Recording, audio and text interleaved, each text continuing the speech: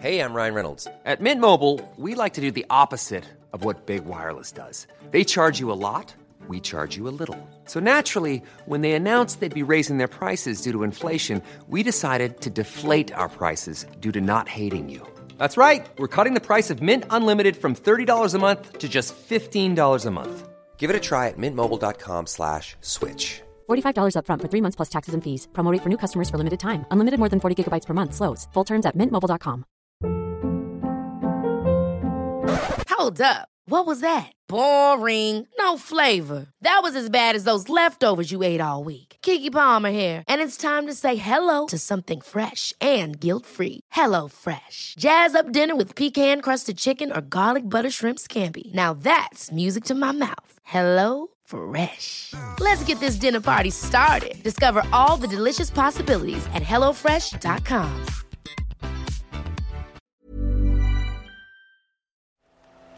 The Telegraph. Podcasts.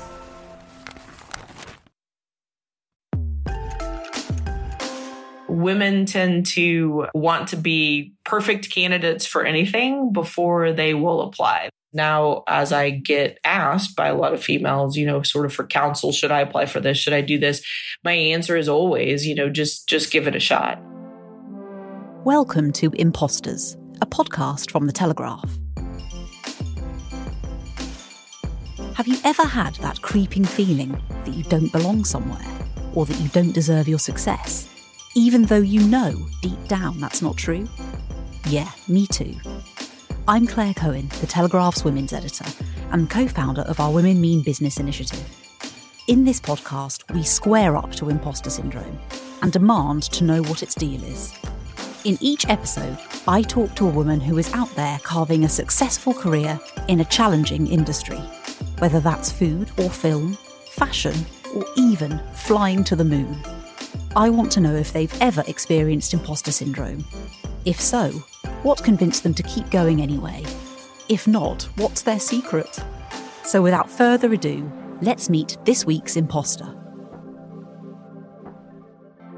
Today, I'll be speaking to a woman who hasn't so much broken the glass ceiling as smashed through the Earth's atmosphere. As NASA's first female chief flight director, she's responsible for everything from missions to the International Space Station to putting the first woman on the moon in 2024. I can't even begin to imagine what it must be like to have that sort of responsibility. So let's find out. Welcome to Imposters, Holly Ridings. So Holly, how do you go about explaining your job to other people? Yeah, that's a really good question. How to explain being the chief flight director, right? Because it has such a span, as you mentioned in your introduction. The simplest answer is I'm responsible for all of NASA's human spaceflight operations. We've got the International Space Station. It flies, 365 days a year. People always living on it. We have our commercial crew program, right, where we've partnered with several companies to take our crew to and from the space station. And then, of course, Artemis, where we're going to go back to the moon, the first woman and the next man. And so really, I'm responsible for making sure all of those missions get planned, people are trained, and then we fly and execute them in a successful way that keeps our crew safe. I love how matter of fact about that you are, like just reeling them off. Oh yeah, just, responsible for the International Space Station, sending people to the moon. I love how second nature that is to you. And it just sounds so fantastical and unimaginable to me and probably to our listeners. So let's talk a bit about Artemis, which you just mentioned, which means you will be directing the next moon landing from Mission Control in Houston, Texas in 2024. You've never led a team that's gone to the moon. How do you know you can? Yeah, so we actually talk about that a lot, with our team here. There's kind of two ways to do leadership, right? There's the way where you've done the thing and then people come after you and you have all this, knowledge and wisdom and can tell them exactly, what to look for and what to think about. And then there's, the leadership where, you're in charge of a team, but you're all doing a new thing, right? And so for our generation of space explorers, going to the moon is new, right? There are people that came before us that did that.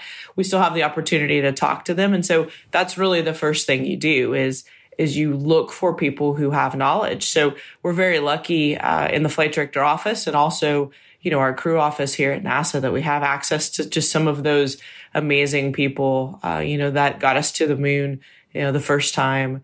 And, we try to learn from them. We talk a lot to them about, what we call lessons learned. That's a term we use at NASA a lot, the things you learn from doing something. And then really you have to learn how to sort of translate your experiences. And by that, I mean, okay, well, we lead missions that go to the International Space Station, but the things that we learn from doing that, how is that applicable? You may be going farther away from Earth. Your communication may be a little different, but how do you take what you've learned in that one environment and understand its applicability to the other environment? And that, that takes some experience and some thought, but that's really kind of the other thing that we focus on. And then maybe the third thing for kind of leading a team to do something that you've not done is really just, you've got to be open-minded and expect, sort of expect the unknown. You don't know all the answers, right? Because you've never done it before. And so, that's really a mindset for how you approach problem solving. That's interesting what you said about leadership, actually, because I've read that you've said before that you're not always the best qualified person in the room, but you're the person in charge. I mean, not everyone can handle that, kind of being a leader of people who, in some respects, might have more expertise than you. How do you handle that? Is that something that might give you imposter syndrome? I think it's a thing you learn. Like when you start out young, I think maybe you do feel a little bit like an imposter, right? You're coming up through the ranks, and now all of a sudden you've been, elevated to maybe not a flight director, but a leadership position where, you have in spaceflight, you have a lot of subject matter experts, right? You have a person who knows about power and a person who knows about life support and a person who knows about communication systems. And so very rarely does any one person know the details of all of those systems. And so in the beginning, when you start out as an expert in a single area, and then you move from, that role to a leadership role of any kind, it is very disorienting. And so imposter syndrome, when you say that, I always think the word imposter to me almost means like I don't deserve to be here. And I've never really had that thought, like I don't deserve to be here. But I have, when I was younger, certainly had the thought like, okay, I'm here. How do I handle this? Right? Like, what do I do? I'm not quite sure what to do. Like, because you have to develop all these skills. Like, okay, this room of people is looking at me and I need to figure out how to, help us go in the right direction. So depending on how you use the word imposter, that is certainly a disconcerting moment. Over time, you learn how to ask really good questions. And those apply anywhere you go, no matter what your knowledge base is. You can ask really good questions. You build up your experience, and you can draw from those examples. And you become less afraid about people seeing that you don't know things, and you become less afraid about making mistakes in front of people. So when you're speaking to the people who were responsible for the first moon landing, what is the most unexpected or surprising thing they've told you or piece of advice they've given you? I would tell you that it probably came from Chris Kraft, who was the very first chief flight director, really the very first flight director at NASA. His name is, on the building at Mission Control here at the Johnson Space Center in Houston, Texas. And he gave it to me in sort of this indirect way. I said, Dr. Kraft, what advice can you give me? And he said, there's more than one way to get to Spring, Texas. Well, Spring, Texas is a city sort of north of Houston. And, I'm thinking to myself, how's that applicable to flying to the moon, right? But really, after some more discussion and thinking about it, what he meant is that there's really more than one way to solve a problem. If you get locked into what you think is the answer, especially in an environment where you've not ever experienced it, then you're really sort of discounting a lot of the creativity, a lot of what your team will bring, and the ingenuity that comes from having that sort of open-minded growth mindset. I feel like that there's more than one way to solve a problem is great advice, whether you're working at NASA, sending people to the moon, or whatever job you're doing. But when you're tasked with a project like the type you work on, which have, frankly, the eyes of the world on them, how do you tackle self-doubt, or how do you stop yourself experiencing something like imposter syndrome? So at NASA, we do a lot of what we call contingency planning. Like, think of all the really bad things that can happen, and then think about what you're going to do about it ahead of time. And I think that helps you, both from a personal standpoint, right, where you have to really individually be prepared to handle really, really stressful situations. And it helps you from a technical standpoint, where you've considered the worst thing that can happen, how you would handle it. And then you have that sort of thought and that body of information to draw from when you get into a situation that is really challenging. Now, those situations don't usually look exactly like what you thought of ahead of time, right? So that's kind of the trick. You can't get locked in. Okay, I thought of these 5 really bad things. I'm going to see one of those things exactly. But what it does is it trains you, right? Again, both personally to handle the stress and technically to be able to look for a solution in those really tough moments. We do a lot of training of those really bad days. So if you're talking about going to the moon, you could get halfway out there and something could go wrong with your spacecraft and you'd have to turn around and come home, right? And that's called an abort scenario. Abort is, you're not going to make it to your destination. And so what do those aborts look like? How do you get home from different points in the mission in a way that is, safe and successful for your crew? So we spend a lot of time talking about those contingencies and thinking about them personally and training for them as a team. How do you then personally handle the stress? I mean, do you wake up at 4 a.m. in the morning thinking about one of those worst case scenarios? So I try not to wake up at 4 a.m. because I really like sleep. So I'm a sleeper. Some of those people who can sleep like 3 or 4 hours a night and be okay. I'm not one of those people. But, so sometimes you do. I'd say for the most part, you don't. You go to bed, you get a good night's sleep, you go do your job. There have been times in my career where, you do spend some time at night and, wake up in the middle of the night thinking about all the things that could go wrong. A lot of it is like a rehearsal, right? So if you're going to give a performance, whether it's, playing the piano or giving a speech, how in your mind you really rehearse, what you're going to do. And so in my mind, it's more like that. It's not ever this panic type feeling. It's more my brain is just rehearsing all the things that can go wrong, how I might respond. Is there anything that we haven't thought of yet? That's kind of what it looks like in my head at 4 a.m. Those are technical things that could go wrong, but you personally are responsible for making decisions that could impact people's safety, people's lives. I'm assuming billions of dollars worth of equipment. How do you deal with that pressure yourself? And do you have a sort of voice in your head that sometimes tells you that things might go wrong, that you might make the wrong decision? Yeah, it's an interesting question. How do you deal with it personally? I think everyone's a little bit different. The first part is preparation. You don't really wing it in human spaceflight, right? So on an individual level, as well as your team, but really if we're talking about the individual and myself, you have a responsibility. So you do have to have a lot of personal discipline to be, really over prepared. Requires a lot of communication.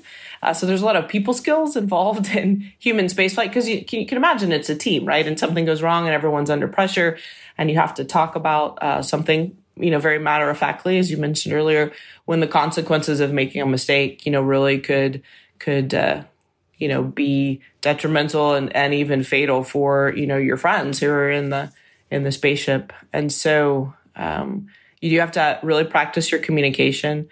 I think our culture, we try to be really hard on ourselves. So we do spend a lot of time talking about, the stuff that went wrong and the things we didn't do well. We always have to remind ourselves to actually, be positive and talk about the positive stuff.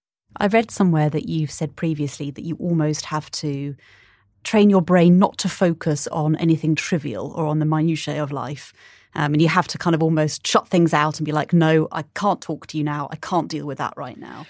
Yeah, I think that, in any really stressful situation, you've only got so much brain power, right? Anybody only has so much brain power and you have to really use it. So it's really a question of focus, and again, anybody can do this, right? You can, sit at your desk and you're supposed to be writing an article because you have a deadline. And, then you can get distracted. Oh, there's my cat, or, oh, I need to pay a bill, or, I need to do a little laundry. And so really it's all about, again, that discipline to really focus on the critical decision making. The other thing I think is important for us when you talk about technical data is, we have lots of information coming down from the space station as an example. I mean, if you go to the control center and look at the screens, there's just thousands and thousands and thousands of numbers on them. And so the other part of really kind of shutting out all of the things that you don't need is figuring out which information is important.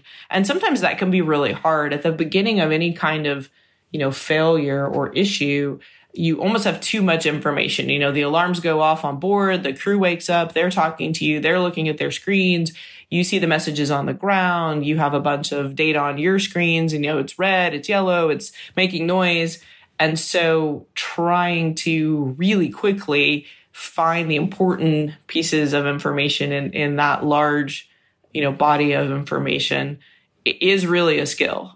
I'm wondering if that ever spills over into your home life. If, like, your husband or your son or your dog comes up at home and you're like, hold on a second, I have not got time for this trivia. Just thinking about how to send someone to the moon here. So my husband would probably say yes. And I think my friends would probably say yes. It's interesting. What I've learned as I get older is it tracks somewhat with fatigue. And so, as we all get older, we have to be careful to reset as individuals, because when you get too tired, you lose the discipline to really focus on the critical things, right? And so I'd say in my personal life where, I'm resting a little bit, sometimes I do let all the minutia creep in a little more than at work. But if we really have to solve a problem, even in my personal life, that, everyone jokes, okay, you're using your flight director voice, right? And so that might be a common phrase that my friends and family say. I'm sure I get that as well. In fact, my husband's always coming into the room and pulling faces at me and saying, oh my God, you're using your phone voice. In fact, he'll probably be saying you're using your podcast voice now. So let's rewind a little bit, because I haven't actually asked you how you came to be working at NASA and how you got into space in the first place. Will you tell me a little bit about that? Sure. So, the word we use, or the word I use, is origin story. Everybody kind of has their origin story. Like, I could probably ask you, how'd you end up in your job doing this? But for me, I actually was in elementary, so this is 6th grade, and they used to have us go to the cafeteria and watch the space shuttle launches. And we watched live the Challenger. And of course, it blew up on launch, killing the entire crew on board, right? So I'm kind of at the end of elementary school, 6th grade, watching this happen live. And that really is my origin story. Now, because what it taught me or impressed upon me was, that I really wanted to get involved in space and make sure something like that didn't happen again. Now, sitting right there in that moment, did I have that exact thought? No, right? But it just made this huge impression on me. And so as I went along and really was fascinated with spaceflight and then the human aspect of it, that need and that drive to really try to make things better, right? So my personality, I'm a huge team person. I believe in teams and teamwork and sort of the power of teams. And I also I'm a fixer. Any problem, it doesn't matter, space, there is not a problem I cannot solve. That is my mentality, almost to a fault. Like, at some point you should just stop trying, with some problems. So to me, having that event and watching it live, and it's still even hard to talk about today. So what's interesting about my origin story is it's born of a tragedy.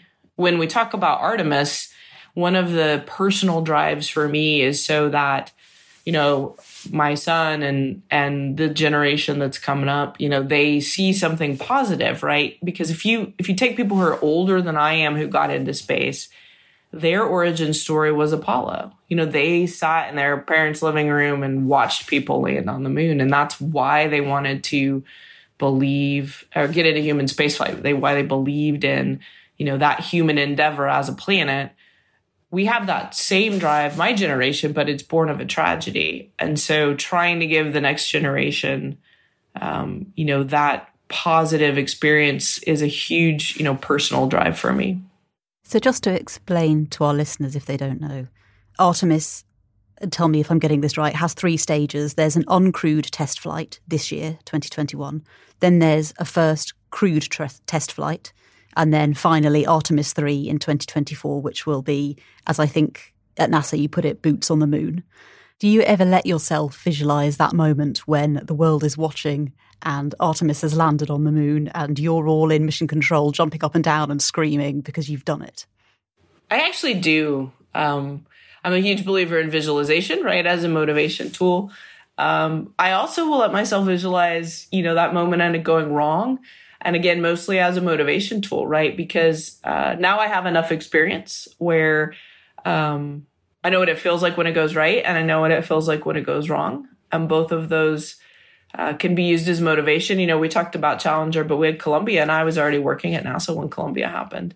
And, I was in mission control when September 11th happened in the US. And so there's a lot of moments where you can visualize what it feels like, whether it's a space, tragedy like Columbia or even just a worldwide tragedy. And so along with the positive part, right? And I have been just extremely fortunate to have had, so many positive moments that I can draw from. We also visualize the other side, because that's how you help think through, what you need to go work on in order to not end up on that side of the equation in that visualization and end up in the positive visualization. But I do that a lot, actually. I'm a big believer in that. What does it feel like when it goes right and when it goes wrong? So I was, again, fortunate enough to be the NASA flight director for the very first SpaceX Dragon we flew to the space station. So this is 2012. There's no crew in it. It's a cargo vehicle, but it's the first time we had partnered with a commercial company and brought a vehicle to the space station. And so really, a tipping point. And so, how did it feel, right? I think that it was incredibly joyful in a sort of really adrenaline way. I played sports when I was younger, still do a little bit. And so the closest I can come for things that people might, be familiar with is you've won the championship of your sport, whatever that is in high school or in college, or, you think about the Olympic champions and just, you're exhausted, but you also have this just incredible joy that you've worked literally years and years for this accomplishment. When you walk out, you just have this incredible joy. And for us, we want human spaceflight to be relevant to, the entire human race, right? This is an important thing for all of us to do. You also are really tired.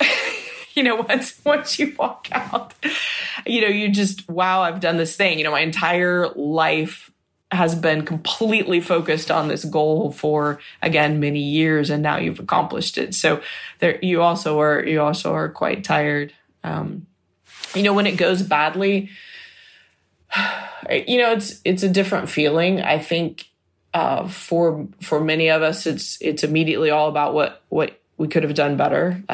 You have that really feeling of having, let people down, let your team down, let NASA down, let the world down. And then after a while, you sort of pick yourself up and go figure out what you can do better the next time, right? You go through that reset, and that, we're gonna come back better and stronger, and you have to have that ability to pick yourself up and move forward.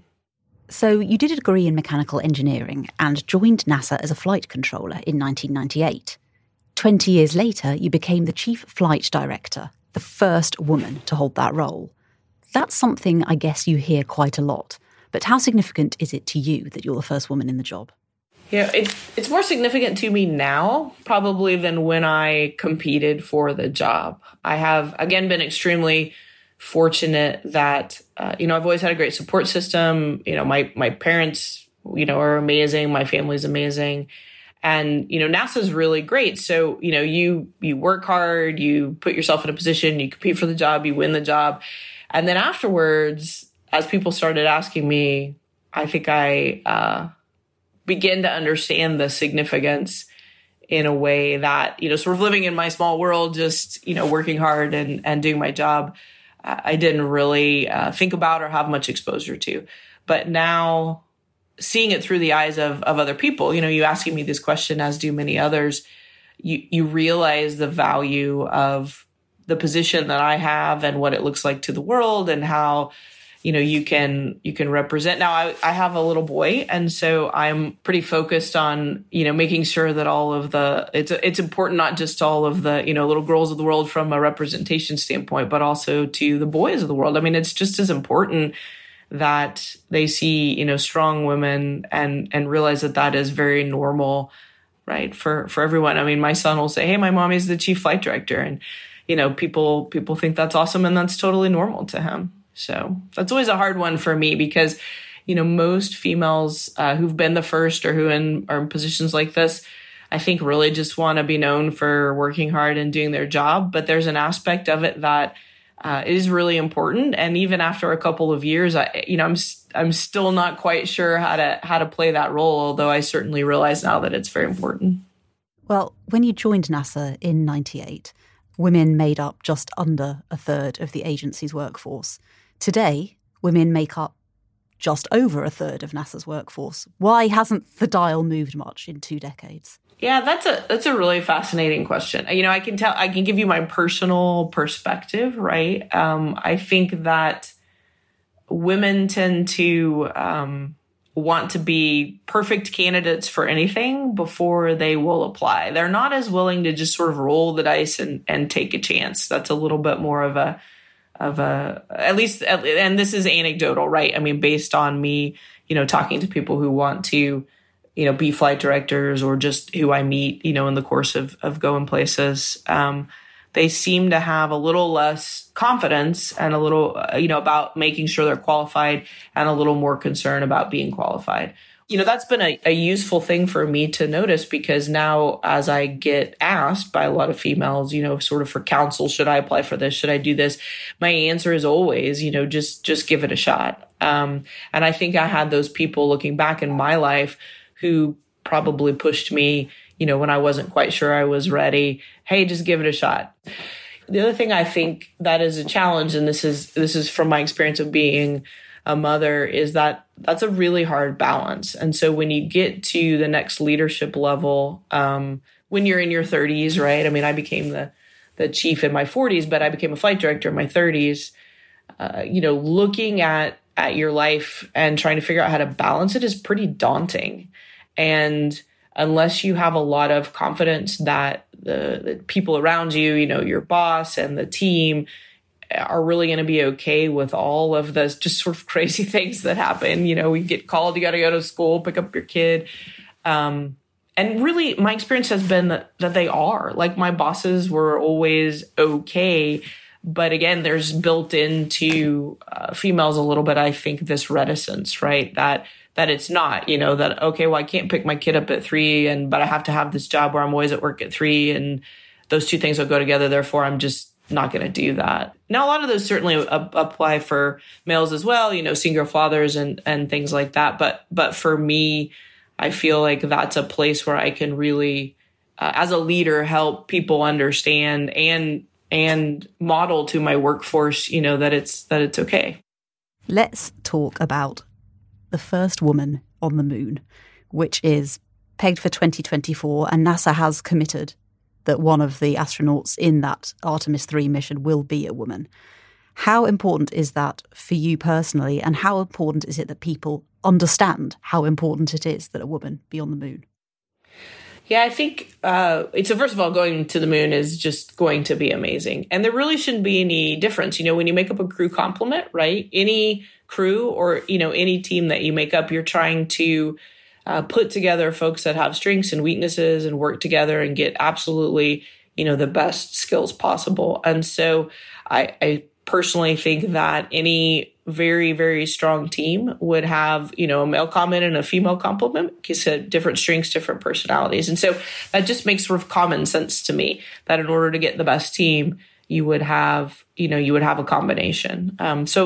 But that's not always been historically true, right? And so I do think for us as a world to have evolved where, it's just, hey, the best team is going to involve males and females, and here we go, is a really important thing for, the world to understand. And in this particular case, people will be able to see it, like you mentioned earlier, and it will represent the evolution of humanity to just acknowledge that is really a very, very strong team. So it seems, natural that it's going to involve both females and males. But to actually do it makes a difference, right? You talk about it theoretically, but then to actually do it and for everyone to see it, and you've done it and you've made that statement, and then that is forevermore now, the new baseline, I think will be tremendous for the world. Well, some of us will remember that NASA had to postpone its first all-female spacewalk in 2019 because, and I still can't believe this was the case, there weren't enough spacesuits in the right size. For the women, there was only one medium available. So when it comes to putting the first woman on the moon in 2024, are you coming up against any surprising things like that maybe just haven't ever been thought about from a woman's perspective? Yeah, so there's not anything that I am aware of, right? And I actually, had this job when we had that specific spacewalk. I do, the way we put spacesuits up on the space station, it's a long logistics train, right? I mean, we've got to get them up from the ground, and then we use them to do different spacewalks, and then we, take them apart and put them together and change all parts and so on and so forth. And so, for me, there was nothing that was done on purpose that ended up in that configuration. It kind of was an unfortunate thing that happened when we had, two amazing female astronauts on board, and, still from many, many years before didn't quite have it all set up for them to go out that day. Right. But, we were able to do it another day, and it was amazing. And really that's kind of how you solve problems. That type of thing happens all the time. It's just that one got a lot of attention, because it was the first one of its kind.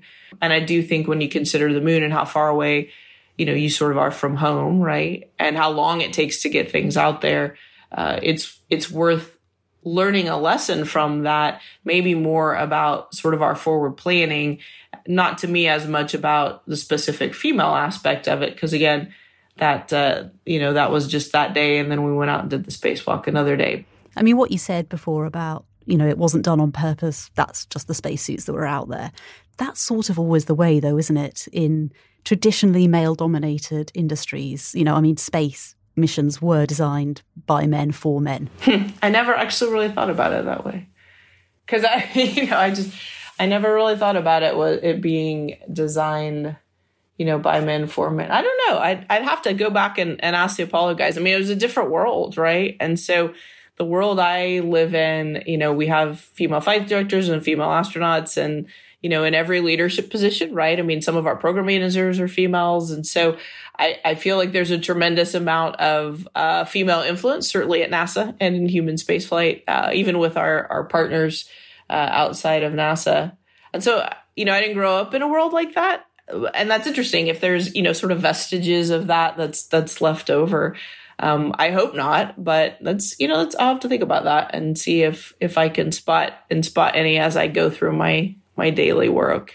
I'm interested to hear you talk about the world you live in, because to an outsider like me, it looks like you live in two worlds, essentially, that you're juggling, obviously, your life on Earth, but also thinking constantly about what's happening in space and the moon landings. I mean, do you ever feel like you're living in two worlds and like you almost have a double life? Yeah, actually, that's another good one, right? This is fun. So a little bit, yeah, it is kind of weird. Now, my husband also does human spaceflight, a little bit differently than me. So our family, I probably don't notice it as much because it's pretty normal to talk about, hey, here was a rocket launch, and hey, this is what happened on the space station, and, hey, this is what, so-and-so said about, a space contract or whatever. I mean, I just think that's very, very normal But if you're not married to someone else who does space, then it probably sounds a little bit strange.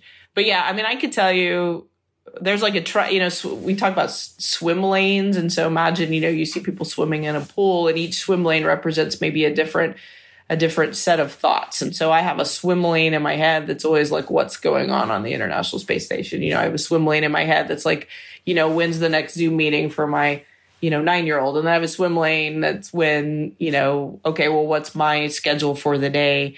I don't know. My friends are kind of used to it because I really like this analogy. The whole I'm a double life. I'm going to go tell my son I'm like a spy or something. I'm leading a double life. But, my phone rings. I mean, we'll be out with people who don't do space, and, my phone rings, and there's been, sort of extreme examples of like, you get up and you leave dinner, wherever, and you have to go to work and you're just apologizing to people. But our community, I mean, we live close to the Johnson Space Center. Everyone kind of knows. Even folks who don't do space, if they know what my job is, it's kind of accepted that you get up and go do whatever you need to. I always thought that was kind of cool, right? I mean, you're doing something relevant with your life, right? And so you do sacrifice in terms of maybe some personal flexibility, but you also are really trying to do something relevant that helps, the whole human race. That's interesting what you say about your husband also working in space flight. And I believe you did meet at NASA. I mean, is that the case that couples are often drawn together in NASA because it's such an elite and demanding world to work in?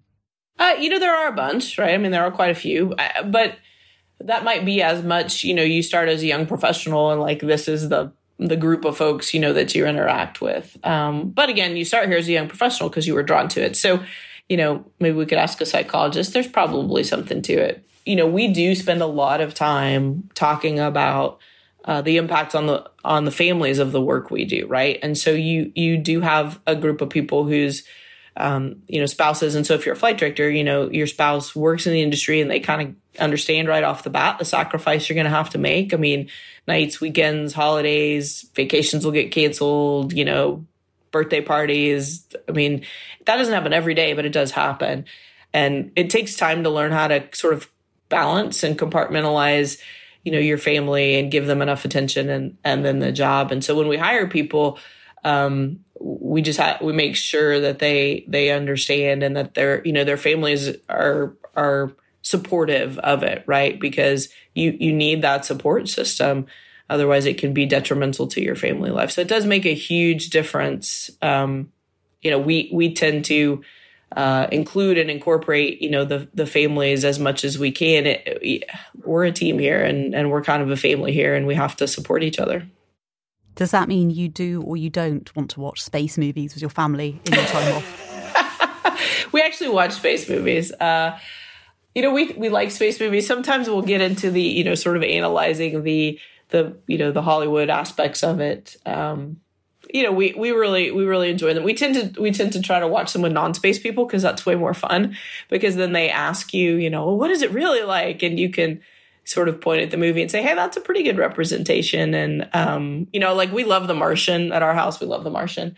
And what I love about The Martian is just, Matt Damon's attitude. Like, he captured sort of that, whatever it takes, I'm going to fix this problem. I'm going to stay alive. I'm going to get home. And, I was talking earlier about, the sort of the dogged, that diligence, right? And he did a good job of that in the movie, my personal opinion. So what's at the top of your to-do list at the moment? What are the projects that you are dreaming about? Oh, well, that's a lot of fun.